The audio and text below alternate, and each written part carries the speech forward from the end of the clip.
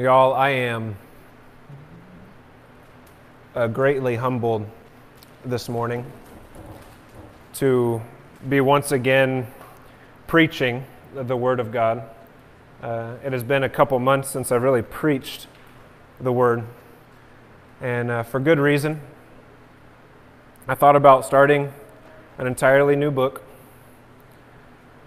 and then I thought about simply continuing in 1 Corinthians where I left off at our previous pulpit. But I think we need some explanation this morning as to where we are in 1 Corinthians, because we are in a new place. And I know everyone in this room, I think, has kept up with 1 Corinthians. But just so those watching know, this will be the first video that shows up, the first sermon video that shows up on the church website and on Facebook and in our little Faith Life community and on YouTube. So I want to explain some background to 1 Corinthians before we dive in. And 1 Corinthians is no easy book of Scripture to walk through. It's one of the more convicting books, letters within the text of Scripture to walk through. Paul is having to admonish the church in Corinth because there is division in the church at Corinth. No one here knows what church division is like. Right? I was talking to a guy the other day who, the claim is, I'm not very religious, that's why I don't really want anything to do with church. And part of the reason is there's just so much dang drama and so much dang church division, and it seems to be a church thing. But I think if we zoomed out and looked at humanity as a whole, it's not a problem only in the church. It's a problem in families, It's a problem in workplaces. No matter which denomination you choose, there seems to be division. There is division in cities and counties and states and nations. Look at our own nation right now. As many people who aren't in church, there's still all this division. So church isn't the cause.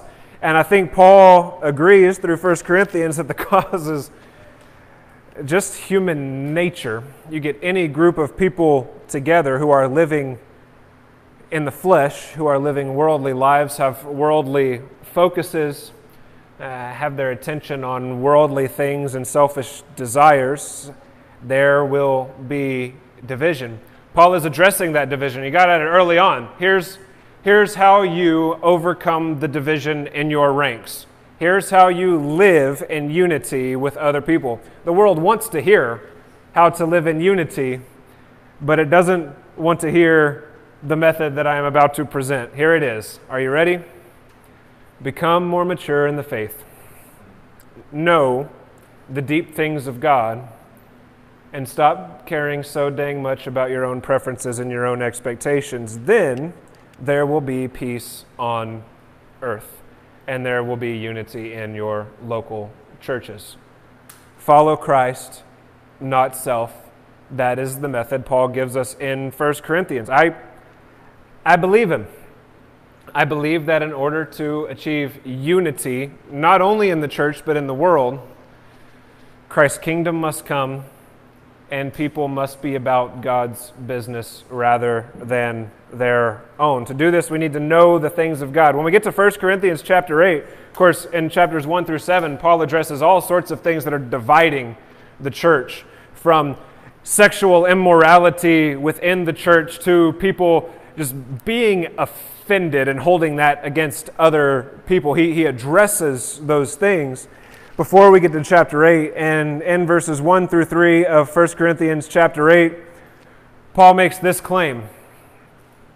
Knowledge, he's been admonishing the church toward knowledge up to this point. But then he says, knowledge puffs up and love edifies. So there's a warning here, even when it comes to seeking knowledge and seeking great understanding. And you can look around in the world today. This is commonsensical, and maybe we don't notice it until somebody points it out, right?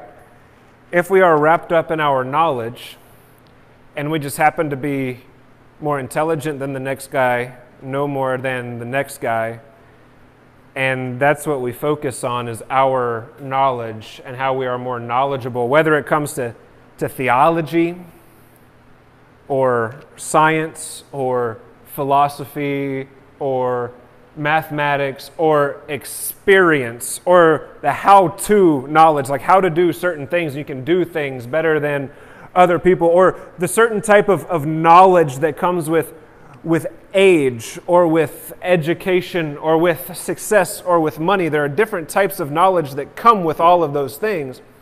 And Paul doesn't qualify what type of knowledge he's talking about. We're going to learn in verses 4 through 13. But knowledge in any form can puff us up because we start to think we're better than the next guy. And then the next guy who doesn't have the knowledge or the experience that we have, is not as old as we are, isn't as trained theologically or just plain logically, can't think critically as well as we can, or can't do stuff as well as we can, or can't figure it out that easily. All of a sudden they feel inferior, right? So knowledge puffs up. But then Paul says love edifies. And I don't think knowledge is bad. Through 1 Corinthians so far, chapters 1 through 7, Paul has been admonishing the church toward greater knowledge, greater maturity in the faith, a depth of knowledge of godly things. But then he warns us, knowledge puffs up, love edifies. So there is a difference between knowledge and love, but I really think they go hand in hand, and we're going to see this in verses 4 through 13. Love edifying means that we don't think others to be inferior because they lack knowledge. It means instead we pour our knowledge into them so that they are lifted up. And this, I think, makes Christianity different from almost any other worldview, because any other worldview is concerned about rank, status, reputation, right? Anybody who holds to any sort of heathen way of thinking or godless way of thinking is concerned about rank and status and reputation. And those things become idols, such that I need to make sure I promote myself and I look better than the next guy, right? Whereas love seeks to, if we really do have more knowledge than the next guy, seeks to bring that person up with us. And this is the foundation on which Paul begins talking about meat sacrificed to idols. This is religious knowledge that he is talking about. 1 Corinthians chapter 8, verses 4 through 13. Therefore, concerning the eating of things sacrificed to idols, therefore, because knowledge puffs up, knowledge makes arrogant, but love edifies. Therefore, concerning the eating of things sacrificed to idols, we know that there is no such thing as an idol in the world, and that there is no God but one. For even if there are so-called gods, whether in heaven or on earth, as indeed there are many gods and many lords, yet for us there is but one God, the Father, from whom are all things, and we exist for him. And one Lord, Jesus Christ, by whom are all things, and we exist through him. However, not all men have this knowledge, but some, being accustomed to the idol until now, eat food as if it were sacrificed to an idol, and their conscience, being weak, is defiled. But food will not commend us to God. We are neither the worse if we do not eat it, nor the better if we do eat. But take care that this liberty of yours does not somehow become a stumbling block to the weak.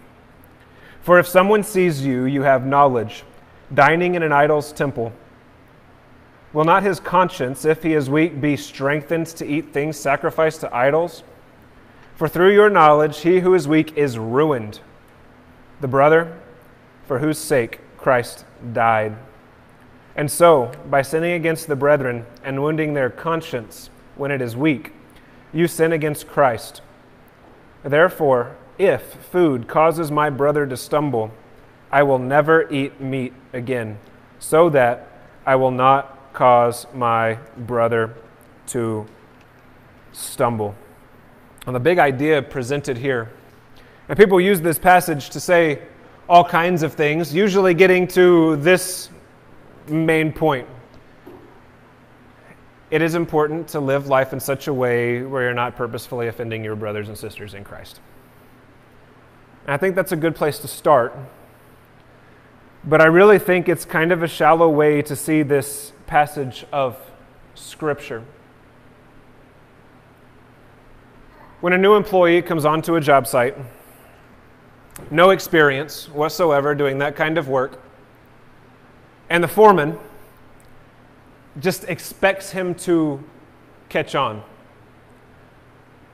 The foreman goes about doing all of the work but never teaching the new employee, never raising him up, never training him, never discipling him to do the work that he has started. The foreman just goes about working. I wonder if any new employees would ever be trained enough to stay at that job very long. Probably not. The foreman instead throws around his weight, throws around his knowledge. He is puffed up. And the new employee is never raised up to do well. When we all know, even according to a worldly standard, a new employee comes onto the job site, comes onto the workforce, if he is trained, enables the foreman to make more money, to become even more of a success because he has good men working for him who have been trained, who can do the work and aren't left behind.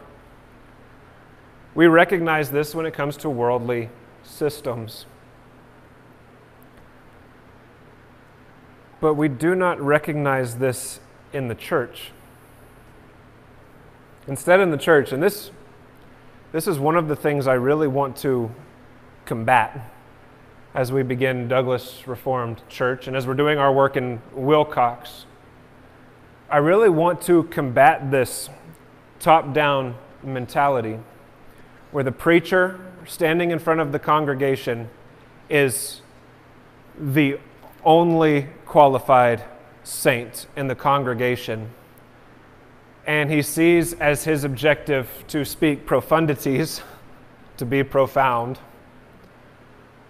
to hammer people with his knowledge of Scripture and his expertise in the pulpit, his orations, instead of being a servant who is interested through the sermon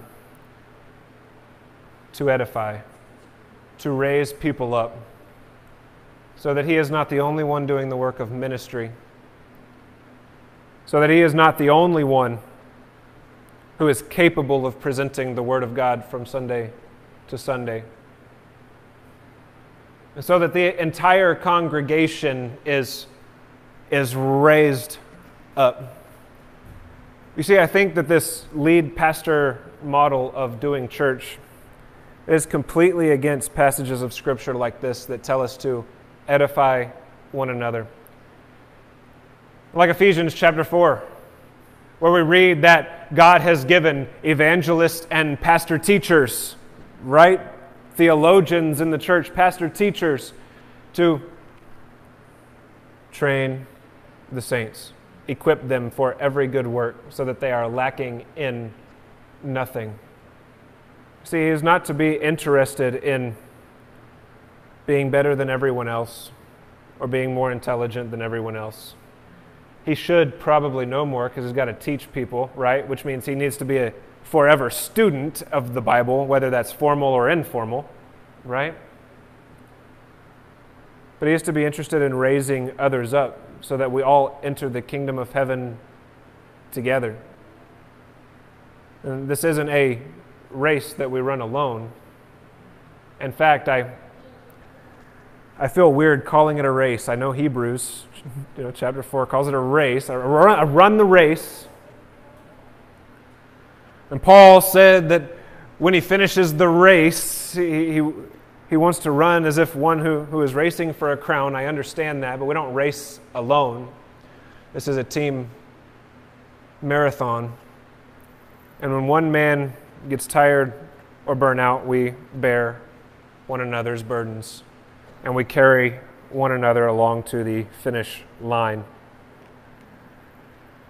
And Paul here, he is rebuking those who are arrogant in their knowledge And he is calling the church to be a church full of people who edify one another.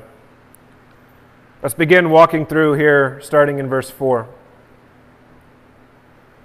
Therefore, concerning the eating of things sacrificed to idols. Now, in the first century, in pagan temples, there would be meat sacrificed to idols, and this meat would be sold in the marketplace. And apparently, we can kind of use our inductive reasoning here to see what was going on in Corinth at this time. Apparently, there was a question that arose in the church at Corinth, and Chloe's people, who most likely sent Paul the letter that we don't have from Corinth, asked this question, most likely, about eating meat sacrificed to idols.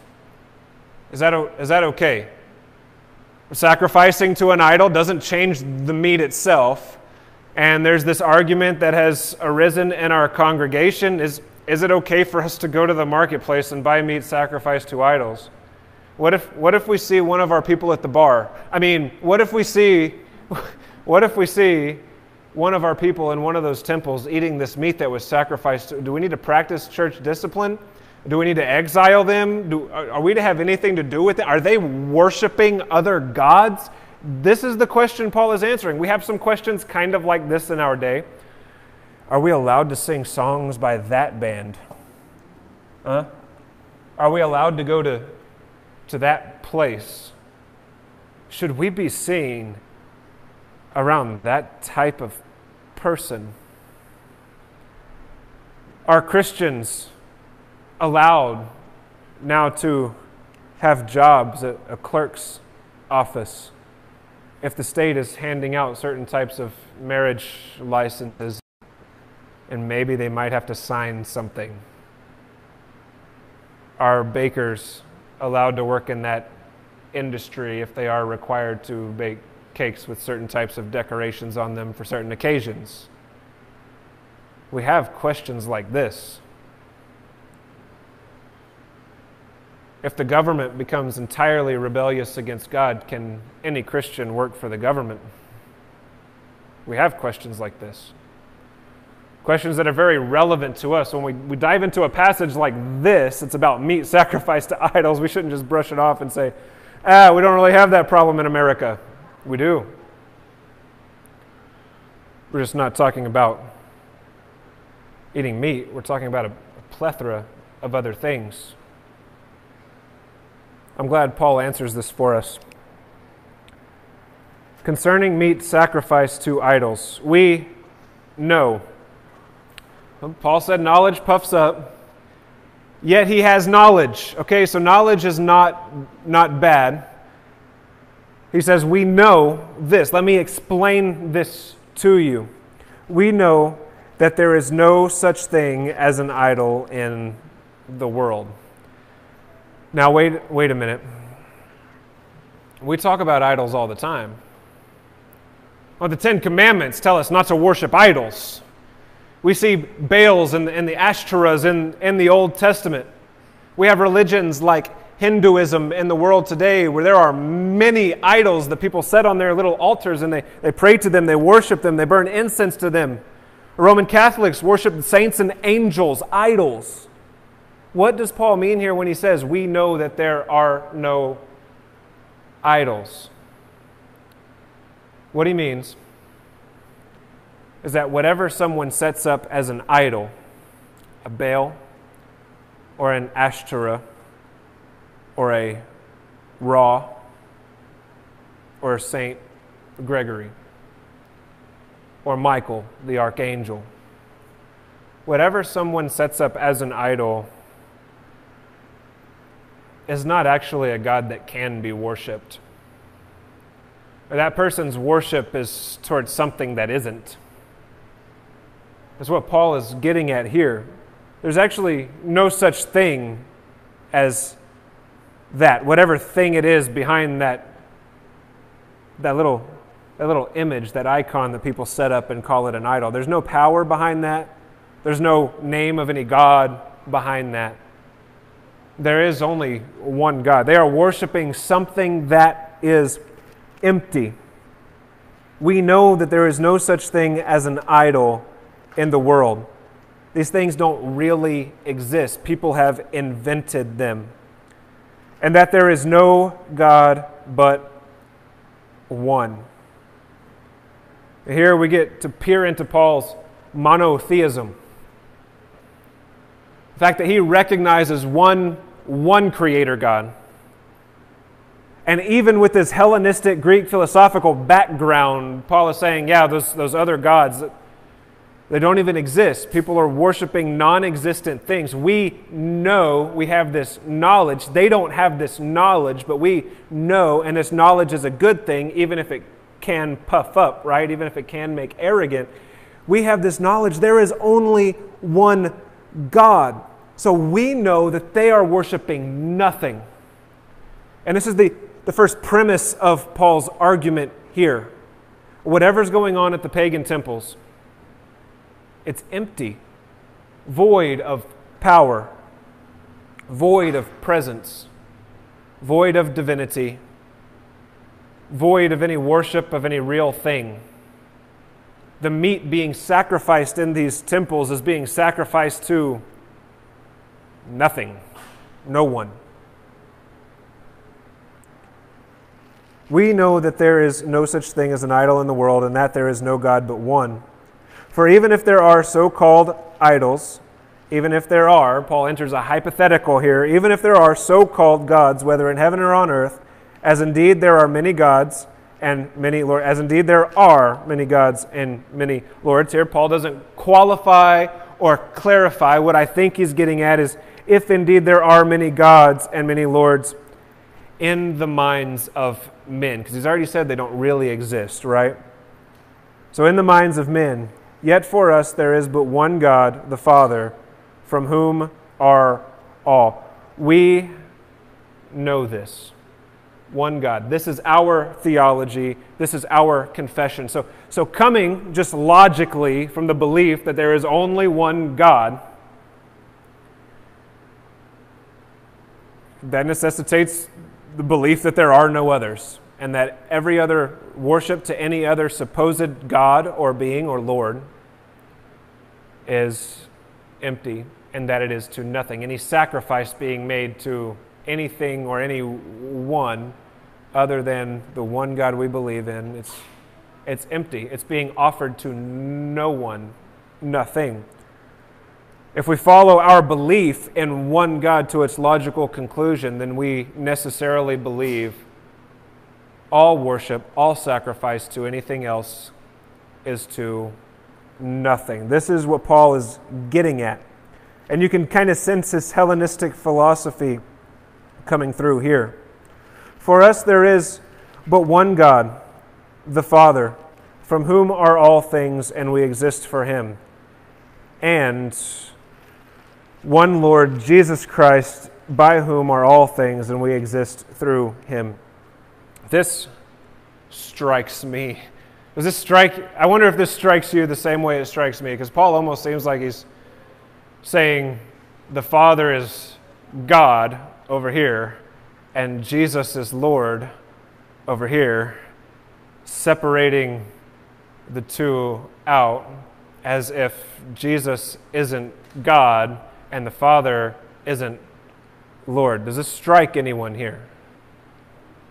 These words can be difficult to deal with. This type of verses like this, passages like this that separate the two out and distinguish them as different persons, they cause great controversies in the early church about Trinitarian thought. But I want to point something out to you here, because I don't think Paul is separating them entirely. I think he's pointing out the fact that they are two persons, and I think we have clues here in the text to show us that there is only one God, one essence, and that the Father and the Son, Jesus Christ, are both persons of the one essence God, who is not a separate entity, but is God, consisting of Father, Son, and Holy Spirit all at once, all the time. Look at this. Yet for us, in verse 6, there is but one God, the Father. And look at how he defines who the Father is. Look at the work he ascribes to the Father, the work that executes on the Father, the first person of the Trinity. from whom are all things. He distinguishes the Father by saying all things are from him. And then look to the Lord Jesus Christ and how he distinguishes Christ from the Father here. One Lord Jesus Christ, by whom are all things. So in this verse of Scripture, we have all things from the Father by Jesus Christ. Now tell me, if all things are from the Father by Jesus Christ, is there ever a moment, ever one work of creation or sanctification that could possibly be done if Jesus Christ were ever separated entirely from the Father? No. In the beginning, Genesis chapter 1, in the beginning, God, we assume that Moses means the Father there when he says God. God created the heavens and the earth. And he said, this is word, he said, let there be light. John chapter 1, John identifies Jesus as the Word, through whom all things are and without whom nothing was made that was made. And here Paul is getting at the same, all things from the Father, all things by Christ. The Father willed it, the Son revealed it. This is how the relationship works. Those are the deeds that execute on the Father and the Son. Everything originates with the Father. The Scripture tells us even the Son originates in some way with the Father, though he doesn't have a beginning, right?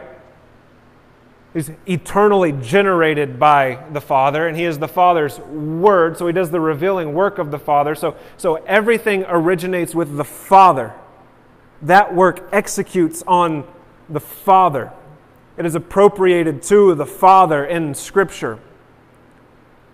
And then there is the Son, Jesus Christ, the one who reveals. Every time something is revealed, every time we see a theophany in the Old Testament, every time the Word of God comes to a prophet or an apostle, it's Christ.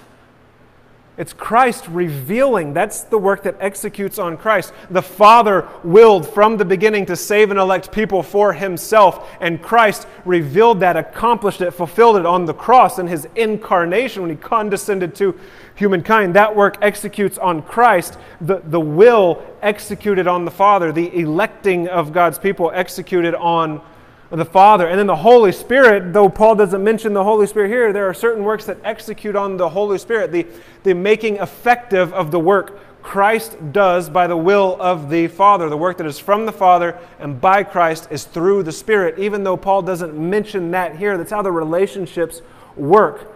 And so Christ accomplishes the salvation of the saints, and the Holy Spirit comes into the saints and draws the saints to Christ, and Christ is exalted and the Father is glorified. This is Paul's theology. So when he says there is one God, the Father, and one Lord Jesus Christ, he's not putting a wall between them and saying they are two different entities altogether, but he is distinguishing between two different persons of the Godhead by the work that they do in this universe, in space-time, even though there is but one God. So Paul is a monotheist, not a tritheist, but he is a Trinitarian monotheist, believes in one God, three persons. This is the Christian faith, and this is the way God describes Himself from Genesis 1 when He speaks the world into existence and has His Spirit hovering over the surface of all the waters of the earth simultaneously, so there's omnipresence there. Like, that's amazing. Then we get to chapter 3 when Adam and Eve sin against God, and it's not the Father walking through the garden in the cool of the day, because He transcends, right? He's the one who wills. It's literally translated, they heard the voice of God walking through the garden in the cool of the day. It's the Word, Jesus. And throughout the Old Testament, you see the theophanies, and in the New Testament, you see it clearly explained. Father, Son, Holy Spirit. Now look at this other way that Paul distinguishes the Father and the Son here in verse 6. From whom are all things, this is the Father, and we exist for Him. We exist for the Father. Did you catch that? We do not exist for ourselves. The Father does not exist for us. We exist for Him. He created us for Himself. And the only reason He gives Himself to us in Christ is because He has something that He's working out for Himself. He is the sovereign here, and He is the God here. His will be done, not ours. We exist for Him. And one Lord Jesus Christ, by whom are all things, and we exist through Him. So we exist for the Father. We exist through Christ. That means Christ is the one who sustains us. Christ is the one that enables us to breathe. If Christ were to pull back His hand, we would fall dead to the ground. But Christ keeps us breathing, and Christ keeps us meeting. Christ keeps us thinking and reasoning and struggling, and Christ keeps us in tribulation, and He keeps us persevering, and He gives us endurance. Why? For the Father. Because somehow this brings glory to the Father. And so we exist for the Father through Christ. Man, Paul has a robust understanding of Trinitarian work that I want to grasp a hold of. And doubtless we will continue to see more as we work through 1 Corinthians and the rest of the Bible. Verse 7. However, not all men have this knowledge. Well, no wonder. That's kind of complicated, Paul. That little statement about the Trinity. But I don't think Paul is referring to the Trinity when he refers to this knowledge. I think he's simply referring to the fact that we have one God and idols don't really exist. He said not all people have come to that understanding. Not all people have this knowledge. That's why they're bogged down by idols. That's why they're offended when they see people sacrificing to idols who aren't Christians. That's why they're all bent out of shape when they see people in certain places. When they see people at the bar, this is why they're bent all out of shape. They haven't come to this understanding.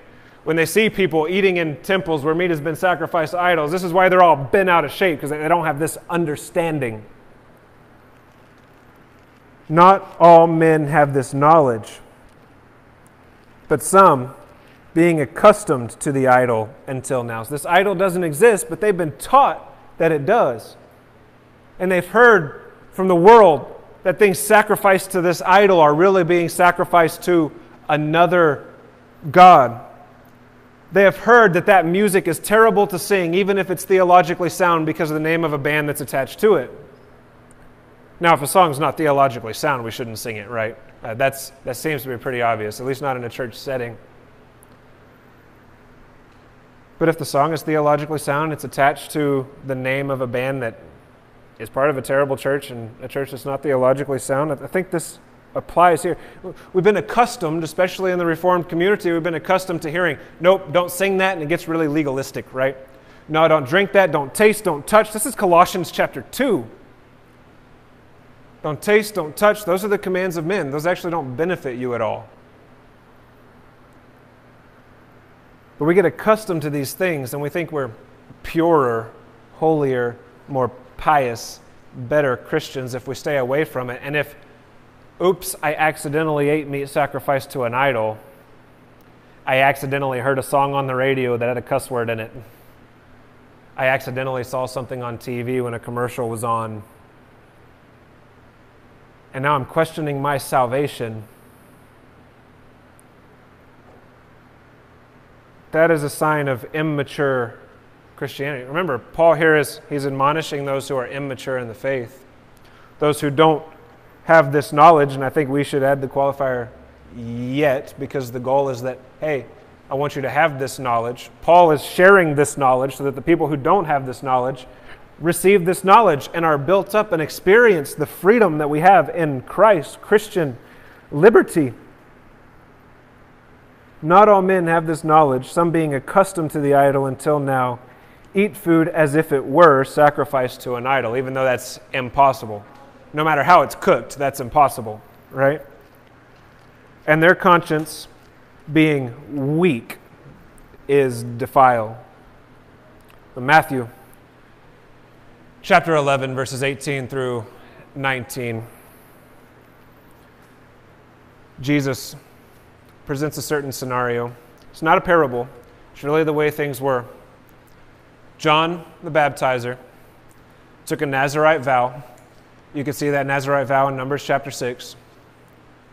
And he lived his life abstaining from grapes and from wine.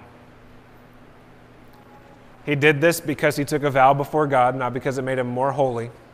He took a vow probably as part of a group called the Essenes, who had as their mantra, "We're here to prepare the way for the Messiah." So he took this vow.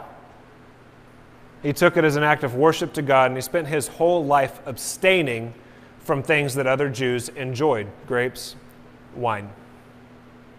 But the Son of Man, Jesus, he came eating and drinking. Jesus didn't take a Nazirite vow. He ate grapes. He enjoyed wine. And they said John was demon-possessed, because who lives life not enjoying a glass of wine? All right? They said, "You are demon-possessed, boy. How can you live your whole life under a Nazirite vow, which is supposed to be temporary and not, you haven't messed up even once your whole life?" John probably didn't, right? So they said he was demon-possessed. And then here comes Jesus, eating and drinking and having a good time with joy. And they call him a glutton and a drunkard. But how do you please a person like that? You don't, right? Offended by every little thing they believe to be sin. Now, neither John nor Jesus were living in sin, okay? Now, John might have had a season in his life when he lived in sin, probably. I don't know. Actually, no, he had the Spirit from in the womb, didn't he? So John probably never lived in sin. Jesus definitely didn't live in sin any part of his life, right? He's God in flesh, incarnate. And here they are like, no. You're demon-possessed, you're a glutton and a drunkard, we want nothing to do with either of you. They were preaching the same message, is probably why, right?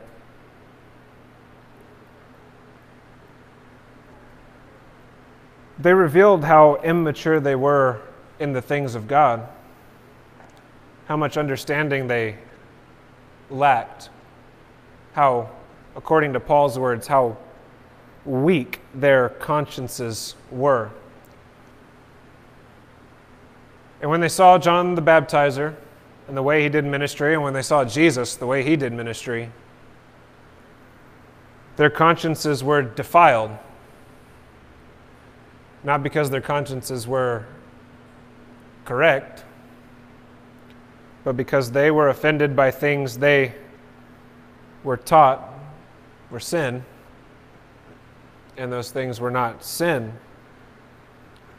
The culture has quite the sway on us, and the way people grow up in church has quite the sway on them. Now, Jesus, obviously, he didn't think the Pharisees were saved because he didn't honor their convictions in that moment, right? He condemned them. In fact, we get to later on in Matthew's gospel, and Jesus is condemning the Pharisees to hell because they lack understanding. Understanding, I think, that can only be provoked in us by the Holy Spirit. And Paul here writes, but if you have a weak brother, honor that conviction, right? But at the same time, try to edify them, raise them up. Listen to Colossians chapter 2, verses 20 through 23. If you have died with Christ to the elementary principles of the world. So if we're in Christ, the principles of the world, of worldly religion, of worldly society, of worldly culture, no longer have anything to do with us. We are removed from that. We are dead to that. Why? As if you were living in the world, do you submit yourself to decrees such as do not handle, do not taste, do not touch, which all refer to things destined to perish with use, in accordance with the commandments and teachings of men, not God, men. These are matters which have, to be sure, the appearance of wisdom and self-made religion and self-abasement and severe treatment of the body. You look pious to the world when you do that. But they are of no value against fleshly indulgence. The only thing that's of value, and Paul gets at this in Colossians, is heart change, becoming mature in the faith, growth in knowledge, which can puff up, but it doesn't have to. So their conscience being weak is defiled. And then Paul admonishes the weak brothers and sisters in the faith, those who are immature. He admonishes them saying, but food will not commend us to God. We are neither the worse if we do not eat, nor the better if we do eat. And I imagine that works the other way too, right? We are neither the worse if we do not eat, nor the better if we are neither the worse if we do eat, neither the better if we do not eat. Right? Paul is saying that it doesn't matter to God. Now that's interesting, isn't it? What matters is not your heart, your outward action, but your heart. What matters is not your perceived pious or religiosity, whether you meet the expectations of people, the doctrines of man, believe those don't matter. What matters is your relationship with Christ. And we know that Paul doesn't want to leave the weaker brother where the weaker brother is or sister, because he's admonishing them, come to this understanding, gain this knowledge. Weakness causes division. And this isn't weakness according to the world's definition of weakness. This is having a weak conscience, right? So we remember Pinocchio. What's his name? Jiminy Cricket? Is that his name? Yeah? Let your conscience be your guide. Bad idea. All right. Our consciences are flaky unless they are redeemed by Christ.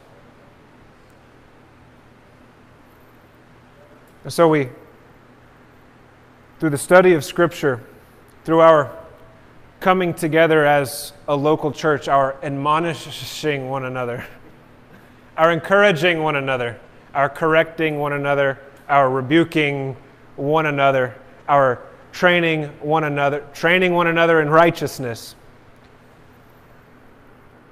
with the words that God gave us, our consciences are strengthened.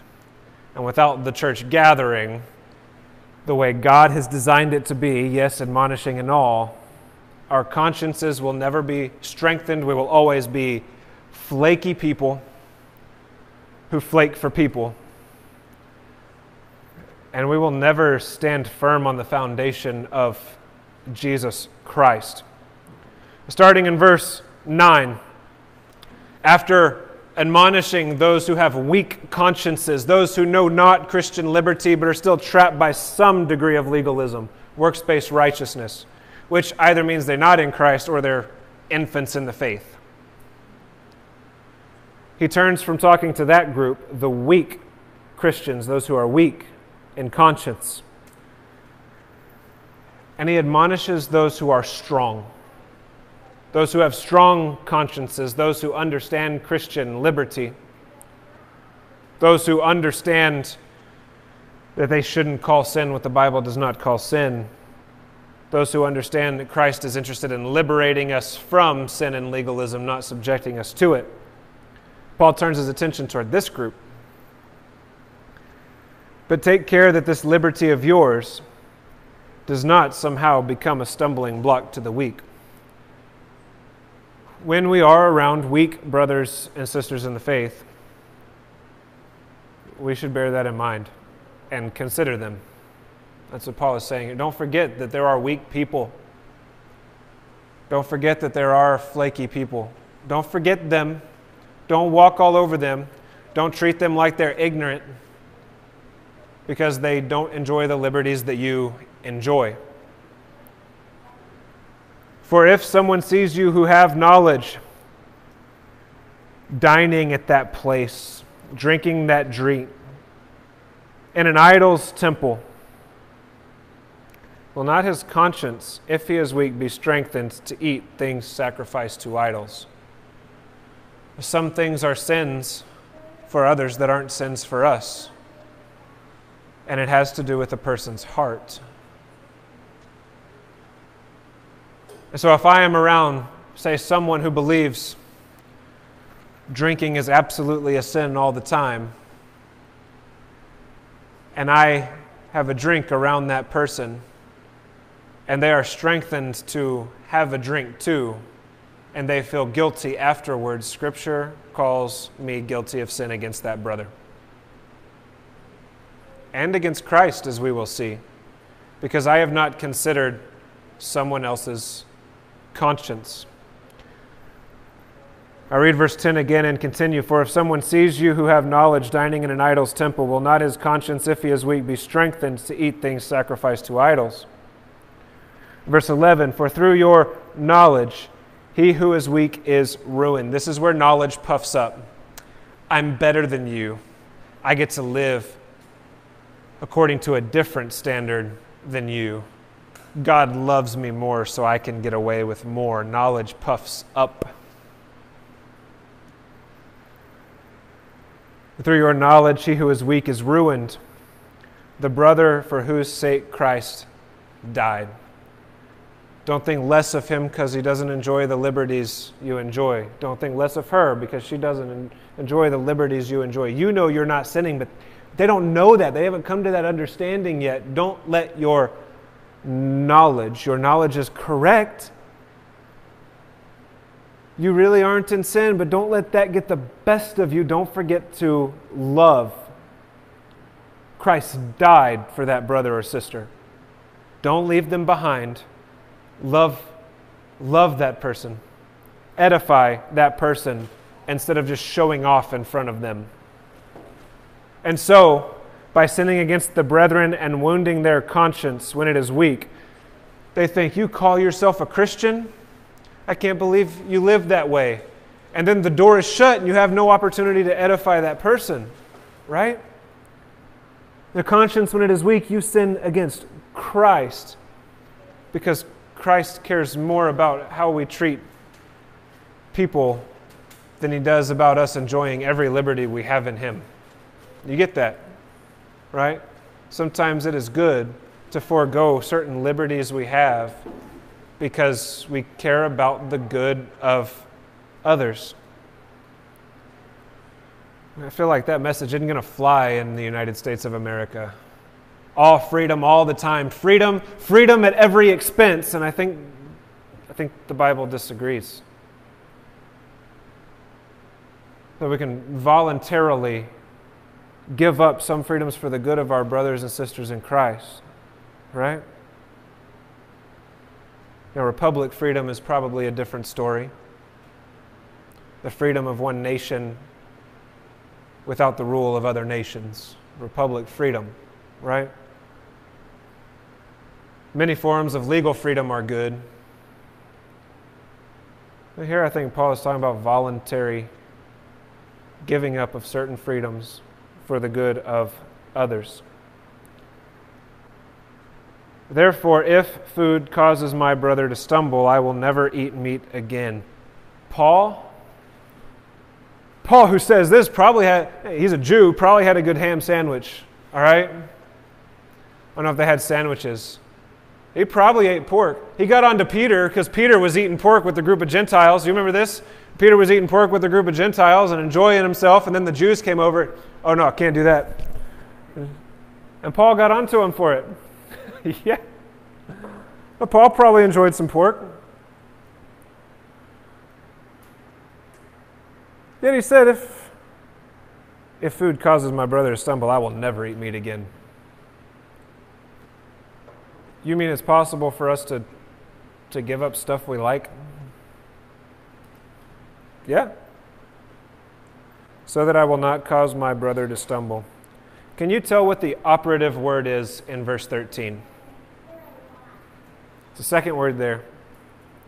Starts with an I. Has 2 letters. If. If food causes my brother to stumble, I will never eat meat again.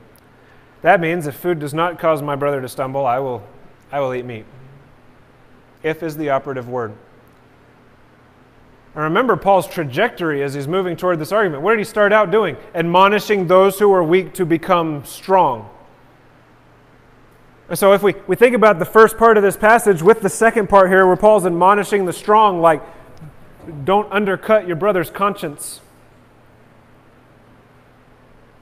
If we consider that, it means our first priority should be making our brothers and sisters strong so that we can all enjoy life in Christ together. Christ who redeems us, buys us from darkness and legalism and sin, and liberates us from darkness and legalism and sin. And so that we have a church that doesn't have one mature person in the faith, but many. And when a new believer comes in, we are discipling that person to make that person strong in the faith so that there is no offendedness, which Paul has gotten at in 1 Corinthians. So that there is no bickering. So that we are concerned about the preferences and expectations of God rather than men, and we are concerned about that together. So that we are unified in heart and in mind. Maturity is what causes this. And Paul's hope, I believe, is that all Christians in the church come to the same understanding. In fact, I think he said that in chapter 1. Come to the same understanding. Be of one mind. Be mature in the faith. And then the liberties are there for us to enjoy together. So Christian liberty is not without its limitations.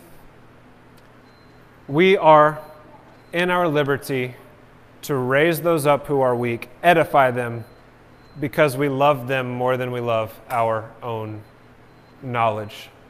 Amen and amen. Let's pray together. Lord, thank you for everything you do.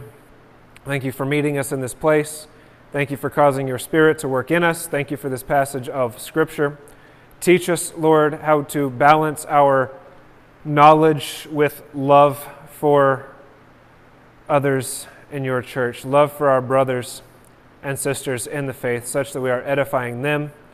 Teach us wisdom. Teach us wisdom, which is knowledge and love. Lord, we love you. We thank you for everything you do. And in Jesus Christ's name we pray. Amen.